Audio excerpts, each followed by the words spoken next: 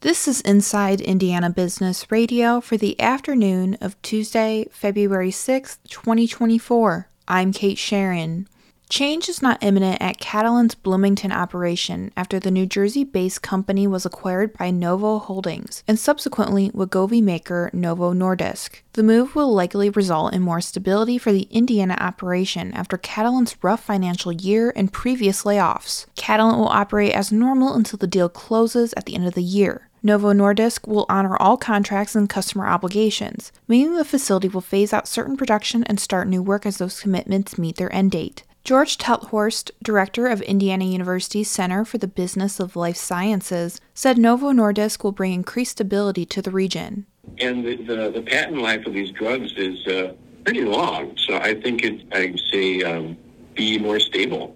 During the pandemic, Catalent ramped up its operations to meet the demand for the COVID-19 vaccine and boosters, resulting in hiring hundreds of workers for an expected expansion in investment. However, the contract drug manufacturer has instead held layoffs, including a round of about 400 workers in December 2022. Last May, Catalent pointed to productivity issues and high costs as reasons for the company's faltering financial position.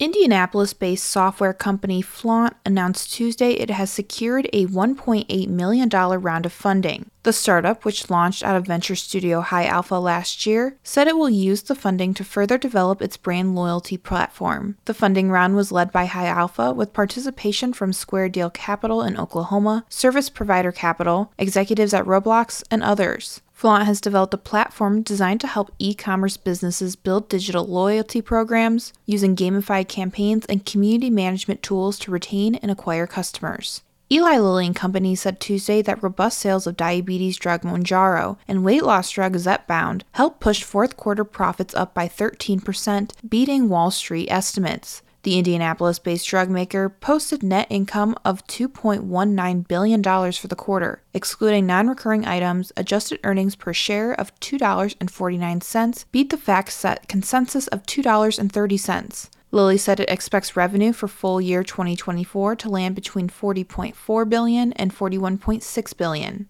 From the number one source for Indiana business news, this is Inside Indiana Business Radio.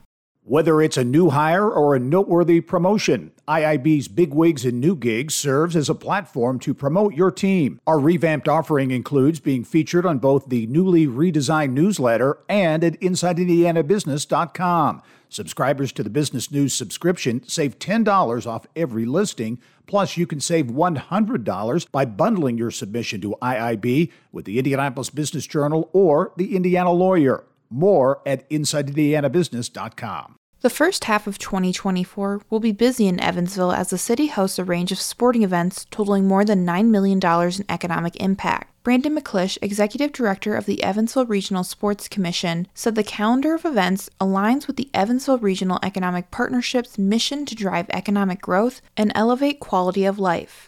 Indiana is the mecca for sports championships, and Evansville's starting to make it cool. Evansville's the regional city for conference championships for regional cities and things like that. It's really kind of cool to put it in perspective with so many different conferences who want to be here and host their championships.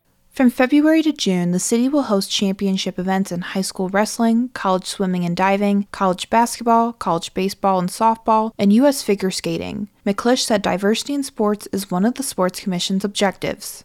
The Indiana Donor Network announced Monday that the state successfully transplanted 1,134 donated organs in 2023, marking a new record and a 17% increase over the previous year. The state's federally designated organ recovery organization said the donations saved 989 lives. Indiana has seen increases in organ transplants every year since 2016, when 606 organs were transplanted. However, the network said more than 1,300 Hoosiers are still waiting for an organ transplant. A transportation company in northern Indiana has a new leader. Horizon Transport, headquartered in the Elkhart County town of Wakarusa, announced Monday that Rob Jackson has been promoted to president after more than 2 decades with the company. Jackson most recently served as Director of Strategic Planning for Horizon and previously was Drive-Away Division Manager. The company said Jackson's focus will be on further enhancing operational efficiency, promoting a culture of safety, and nurturing Horizon's workforce. Crucial legislative deadlines this week marked the end of the first half of the 2024 session, and lawmakers made last-minute pitches to get their lingering bills to the other chamber on Monday. After this week, the Senate will consider House bills while the House works on Senate priorities. Some of the final bills attracted lengthy discussion, such as a proposal to provide a tax break for certain child care centers, while others were more lighthearted, like one striking regulations for lemonade stands. Other bills advancing through the process on Monday include guidance counselor duties and health care ownership transparency. Anderson University President John Pistol is this week's guest on the Business and Beyond podcast with Gary Dick, presented by PNC, a weekly conversation with high-profile Hoosiers in business, sports, entertainment, and beyond. Available now from your favorite podcast provider. I'm Kate Sharon for Inside Indiana Business, Radio on Demand.